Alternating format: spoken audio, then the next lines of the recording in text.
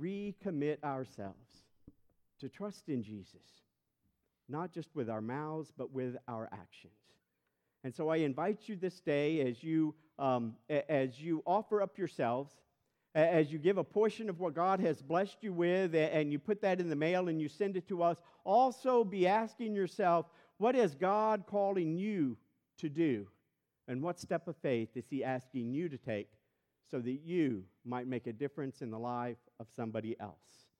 Let us join our voices together as we sing Just As I Am.